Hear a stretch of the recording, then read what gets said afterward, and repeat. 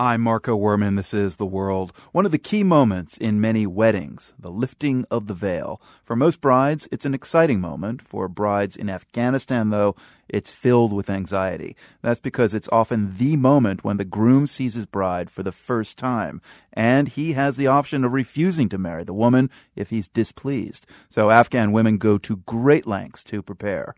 Reporter Gregory Warner tells us about one form of extreme preparation. Since she was 12, Benafsha was sure that if not for the shape of her nose, she'd be beautiful. Mostly it was my sister that would mention it. When we got in an argument, she'd say, "Your nose is like the fist of a cat." Benafsha is Hazara, the Asian-featured ethnic minority. In Afghanistan, the beauty standard is Persian or Indian. Straight noses are preferred. Girls have to be beautiful for marriage. They can't have noses that are too flat. As an Afghan woman, making a good marriage was pretty much her only option for having a decent life. When mothers of prospective suitors came to visit, they always scrutinized her nose. So the winter she turned 19, Benafsha collected $60 she'd saved, plus another $200 from her uncle, and took it all to a crumbling building in downtown Kabul.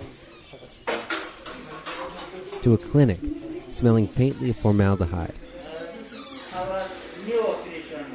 This is the new operation room? Yes. Dr. Hamkar is the lead surgeon of Afghanistan's first and only plastic surgery clinic.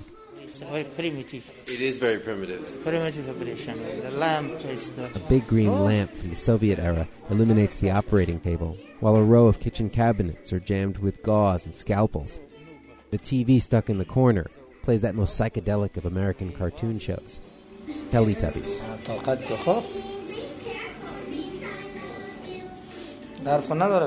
This is something new. That's Hamkar's assistant, Dr. Daoud. This year we see some patients who come to have, for example, for mammoplasty. That means breast? Breast, yeah, to have a smaller breast. Daoud blames Afghan television. Afghans went from no TV under the Taliban to a flood of movies and even fashion and style shows today. It made the people to care about their physical condition, about, They say that I'll show you a picture of, for example, actress, Indian actress. They say, I want to look like this, but they think that it's possible to change their face at all. They want a whole new face. Yeah, because of some movies I think they've watched on TV, for example, American or Indian movies. They think that it's possible. But Daoud says that most of the clients in his clinic don't come pursuing a fantasy. They just want a normal life. For example, girls who have some problem on their face, and this is the reason why they cannot get married. There was a girl, she had some hairs, on her face, and she was engaged.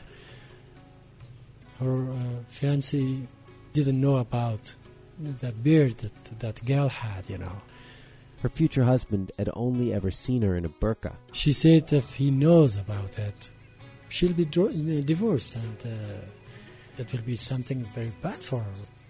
So she hawked her engagement ring, paid Daoud for the treatment, and by the time the burqa came off on her wedding day... When her husband lifted off her veil for the first time and he looked at her face, do you think he could tell that she had had surgery? Or No. You think he just thought, this is my beautiful wife? I think so. Yeah.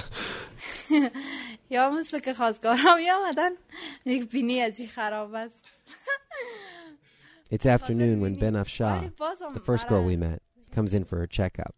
She's wearing a colored headscarf and pink nail polish, and proudly sports a cardboard cast over her nose. It's been 9 days since her nose job. Actually, can you do me a favor? Can we look at the photo together? Sure. Is it okay? I asked Daoud to call up the before photo on the computer, the original nose that her sister called a cat's fist. And as they do it, I can't help but notice that Benafsha blushes. When the doctors do show her the photo of her old nose, you can hear her voice is diminished, like she's lost her confidence. There's that old debate about cosmetic surgery. Is it a form of self-expression, or is it social pressure? Of course, it's both. We get the freedom to change ourselves, and we use it to look like everybody else. In Afghanistan, too, they're mixed together. The freedom to uncover and the freedom to conceal. Gregory Warner's story was produced by Bending Borders with support from the Public Radio Exchange and the Open Society Foundations. It's part of PRX's Global Story Project.